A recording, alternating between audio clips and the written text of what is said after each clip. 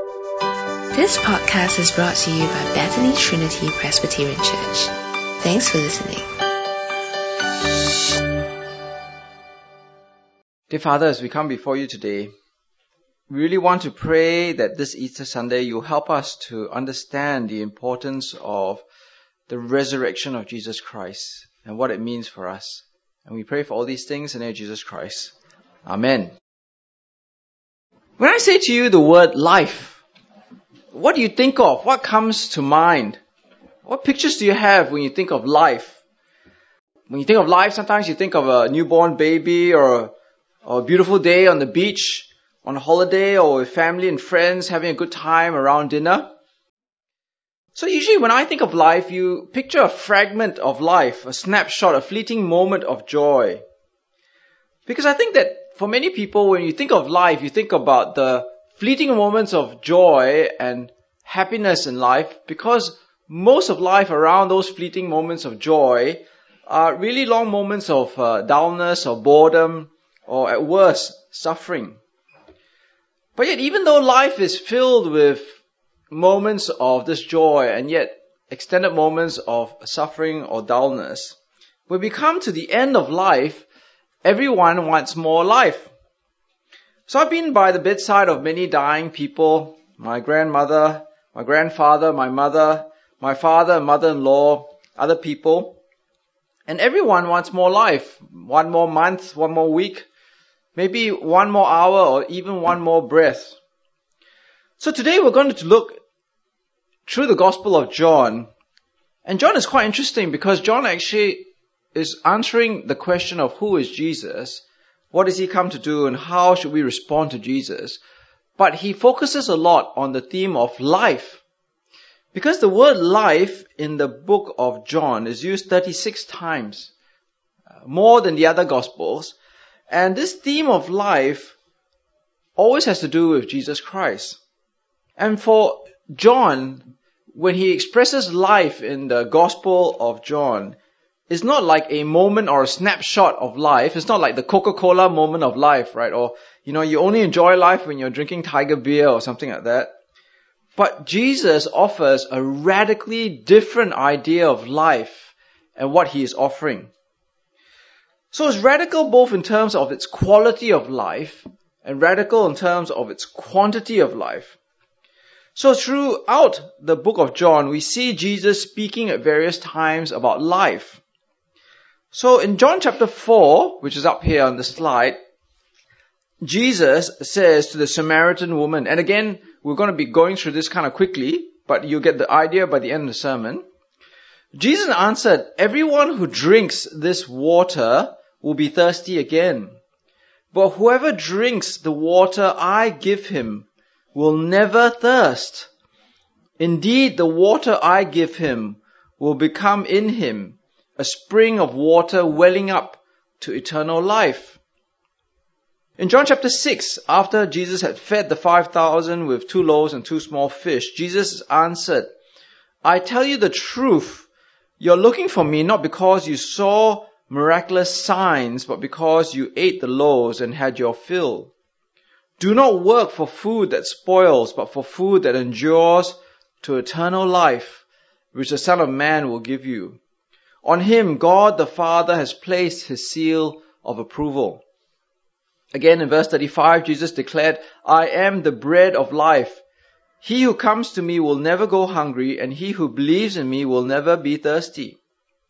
Again, in John chapter 7, when Jesus entered the temple at the Feast of the Tabernacles, on the last and the greatest day of the feast, Jesus stood and in a loud voice, he said, "If anyone is thirsty, let him come to me and drink. Whoever believes in me, as the scriptures has said, streams of living water will flow from within him." And again in John chapter 10, after healing the man born blind, he says, "I am the gate. Whoever enters through me will be saved. He will come in and go out and find pasture. The thief comes only to steal and kill and destroy. I have come that they may have life and have it to the full." So the life that John speaks about, life that Jesus speaks about in the Gospel of John, is very different from the secular understanding of life. it is a quality and a quantity of life which is beyond our experience. You notice how Jesus uses the words about the fullness of life. People come in through him and they find pasture. They have fullness of life. There's a richness of life. There's an abundance in life. And this life doesn't end with this life because there is a quantitative difference to this life. Because there is an eternal life. Now I remember many years ago, I went to a funeral of someone, and this person was sharing about how the dying person, before they died, really wanted, before they died, to drink a particular beverage. They just wanted to drink this beverage before they died. You know, it was just the last wish that they had. And that image really stuck with me, it really struck me about how this person really wanted to drink this particular drink just before they died. Jesus here is not offering a drink before you die. Jesus is literally offering you living water, which will within you well up, an overflowing of living water within you. It's not just an attraction of taste and texture, right? The fizz or the bubbles or whatever. The water itself that Jesus offers is living water within you that never ends. Now that's the picture of life that we see that Jesus brings. That's what he's offering. Not the mundane lives that we live today, but a totally different experience of life to eternity. But how do we then receive this life? Well, the receiving of this life is not in it of ourselves, but over and over again in the book of John, it says we only receive this life through Jesus Christ. In faith in Jesus Christ and believing in Jesus Christ. So right at the very beginning, in John chapter 3, it says, no one has ever gone into heaven except the one who came from heaven, the Son of Man. Just as Moses lifted up the snake in the desert, so the Son of Man must be lifted up, that everyone who believes in him may have eternal life. For God so loved the world that he gave his one and only Son, that whoever believes in him shall not perish, but have eternal life.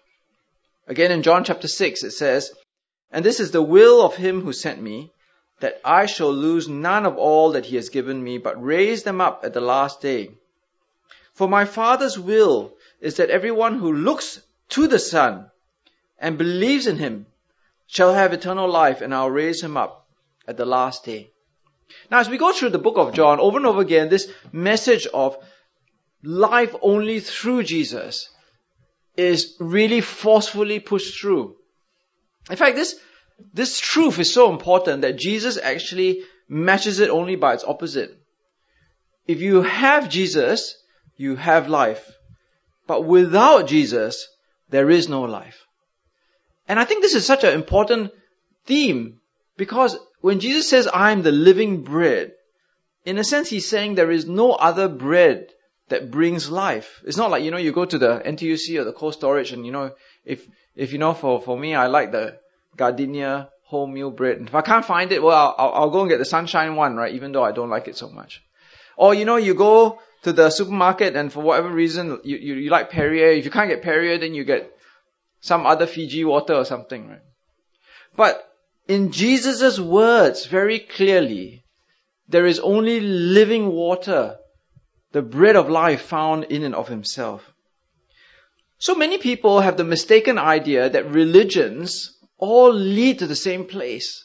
So I remember there's this picture I've come across before where, people see religions as different ways. Like everybody has a different religion and they all end up in the same place. Well, I think that's a very popular idea, maybe a very attractive idea to people. But it is not what Jesus says.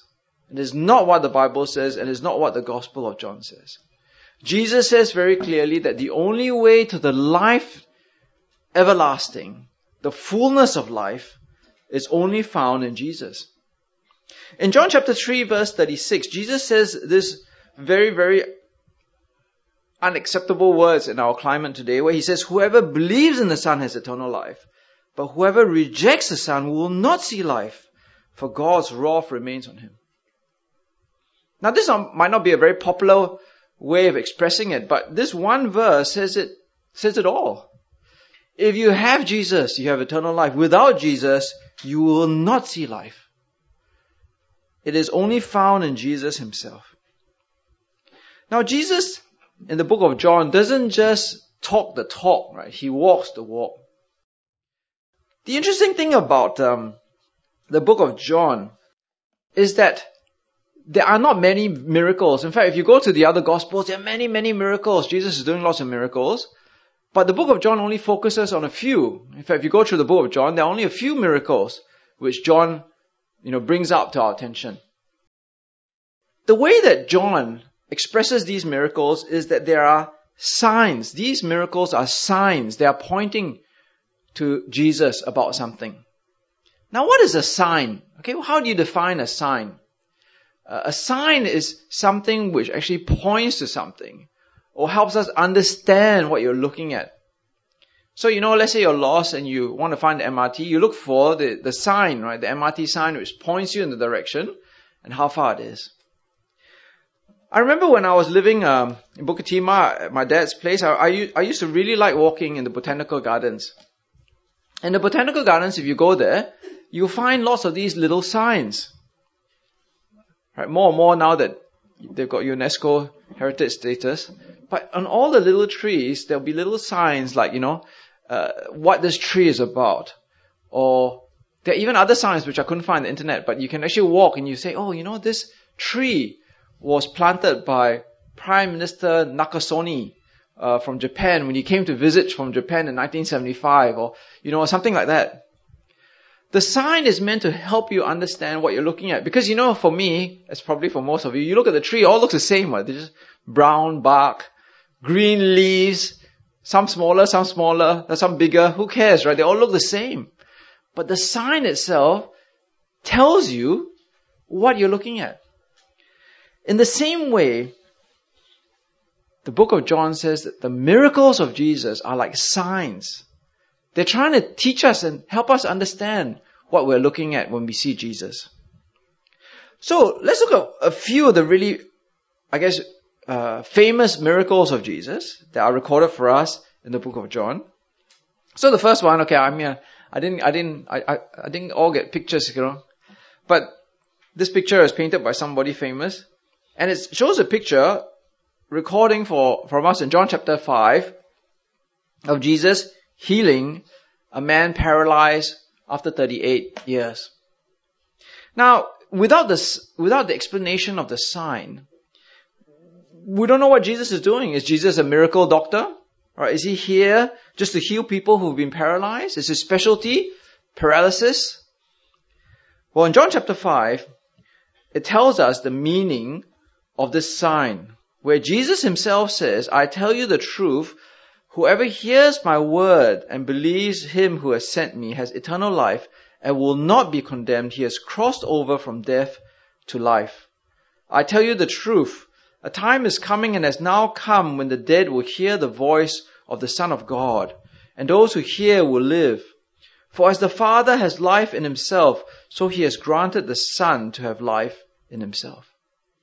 You see, the sign of the healing of the paralyzed man was actually pointing to Jesus giving life, having the power of life in himself. In the miracle of the feeding of the 5,000 with 2 loaves and 5 fish, Jesus says that the sign is not towards Jesus ending world hunger, right? But rather, he says, "I am the bread of life. He who comes to me will never go hungry. He who believes in me will never be thirsty." Again, there was a very famous miracle of Jesus raising Lazarus from the dead, where Jesus comes a few days late, Lazarus has died, and he raises him from the dead. And again, what does this sign mean? What is the purpose of this miracle? Well, again, if you've gone to any Christian funeral, this is the verse that is always up there. "I am the resurrection and the life. Whoever believes in me will live, even though he dies. Whoever lives and believes in me will never die." So here we see that Jesus has in himself the power to give life. It is not just the words of Jesus, but the signs of Jesus, the miracles of Jesus, which point to the power of life that is found in Jesus.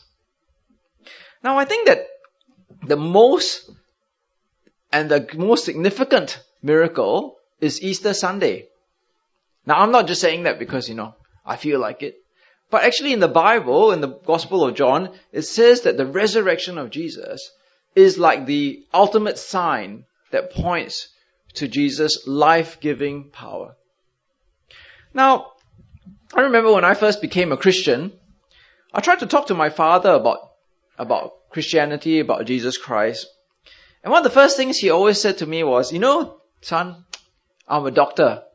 And I'm like, okay, what's that got to do with things, right? You mean doctors don't become Christians? And he says, I'm a doctor, and that's why I don't believe in the virgin birth. Because, I'm a doctor and I've never seen any virgin give birth. Anyway, many years later, he became a Christian. And I said, hey, Dad, what about the virgin birth? And he said to me, the virgin birth, virgins can give birth? And I said, how? He said, well, now they have IVF treatment, right? Virgins can give birth. Now, I find it amazing because it just kind of shows you that barrier to faith was always there for him. And it's kind of like stopped him from believing in Jesus. But after he realized the possibility, even though I'm not really convinced of his argument, of virgins giving birth, it was no longer a problem for him, and it changed the way he viewed the world. His perspective of the world changed because now he could accept what the Bible is saying, and he could accept what Jesus was saying. And I think that for us, it's a bit like that, right? The barrier to eternal life, the barrier of thinking that the possibilities of eternal life are there. It's a bit like if you said to somebody maybe 100 years ago, man can go to the moon. They'll say, nonsense. How can the man go to the moon? But today we think, it's very normal that man goes to the moon, unless you're some conspiracy person who thinks that, it was all made up in Hollywood or something. Or, you said to someone, people can run 100 meters in less than 10 seconds. If you said that to someone 100 years ago, they said, no, how can anybody run 100 meters in less than 10 seconds? But now everybody in the Olympics finals runs 100 meters in less than 10 seconds. You can't qualify for the finals unless you run 100 meters less than 10 seconds. And I think that's what Jesus does on Easter Sunday, on the very last miracle. Because again and again, he had shown his disciples that he had the power of life. Again and again, he said that he was going to die and rise again from life. But on Easter Sunday, 2,000 years ago, nobody expected him to rise from the dead. So in John chapter 10 and John chapter 16, he had said to his disciples that he would lay down his life, but then he would take it up again. He said, in a little while you will see me no more, and then a little while you will see me again. But the disciples, all of them, never understood what he was saying. They couldn't believe what he was saying because their minds were closed to the possibility of life after death. So Easter Sunday, 2,000 years ago, after 3 days, we read that Mary Magdalene came to the tomb of Jesus. We know from the other Gospels that Mary was coming here, and as we've seen, not expecting to see the risen Jesus.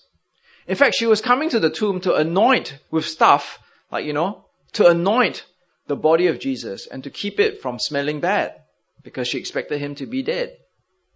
She comes to the tomb. The tomb is empty. What is her conclusion? Somebody has stolen the body. Some rascal, some thief has stolen the body. So she runs to the other disciples. And this is the first scene, I suppose, that John records for us. So look with me in verse 3 to 6. You need to have your Bibles with you. So that's very important. When you come to church, it's very important to bring the Bible because you're listening to God, right?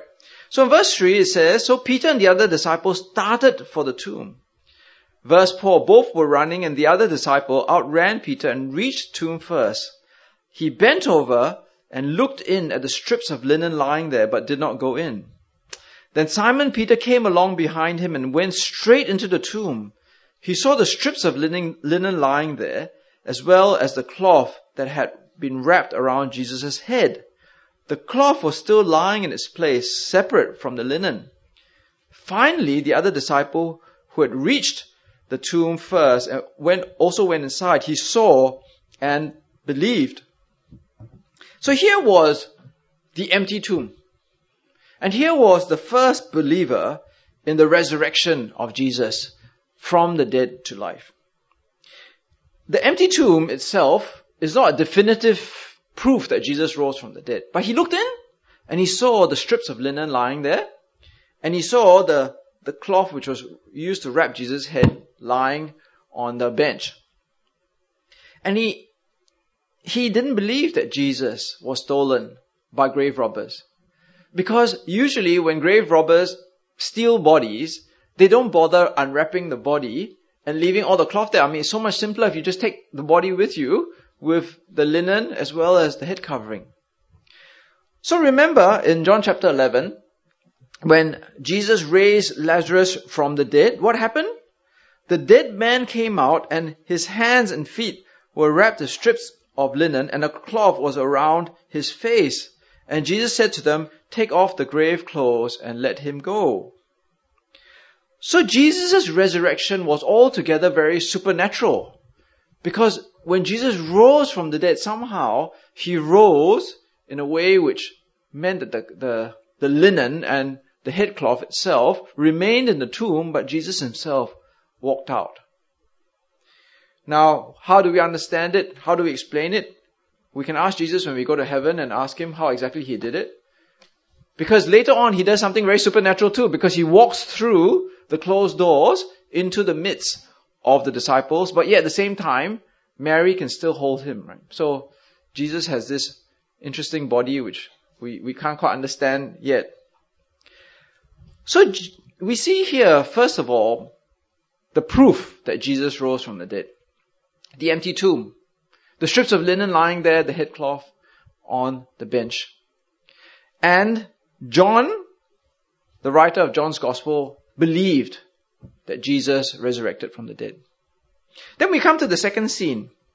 Mary outside the tomb. We don't know when Mary came back. Obviously, she might have come back after the other disciples left, or maybe, the other disciples came in and she was lingering outside and they left without her. But Mary meets the angels and Jesus, and she has really weird conversation. That's a really weird conversation because the angel says to Mary, "Why are you crying?" Now, the angel obviously knows why she's crying because, angels know many things, right? I don't think the angel is really asking the question, "No, can you please tell me why you're distressed? Why are you crying?" It's not like the psychologist angel, right? Or trying to counsel her or something. I think in a way, the question, "Why are you crying?" is a rebuke to Mary. It's a rebuke to her unbelief. Because if Jesus has risen from the dead, then why are you crying as if Jesus is still dead or Jesus has been dead and stolen by grave robbers? Next, Mary meets up with Jesus himself, but again, because of her unbelief, cannot recognize Jesus for who he is and thinks that he's the gardener. And again, Jesus asks a very strange question. Verse 15, "Why are you crying? Who is it that you are looking for?" And again, I think the question is a rebuke because Jesus knows exactly who she's looking for. But it is an altogether inappropriate looking because Mary is looking for someone who is dead, who has been stolen from the grave. But Jesus has already told her that he would rise from the dead and he's standing in front of her. So here we see that Mary, because of her unbelief, cannot see what's before her. It is only when Jesus speaks to her and says Mary, that Mary opens not just her eyes, but her understanding of what's happening, and she holds on to Jesus. So the proof is Jesus is there before Mary. Jesus is physically there in such a way that Mary can hold on to him. And again, I feel sorry for Mary. Mary gets rebuked by Jesus. "Stop holding on to me, woman," right?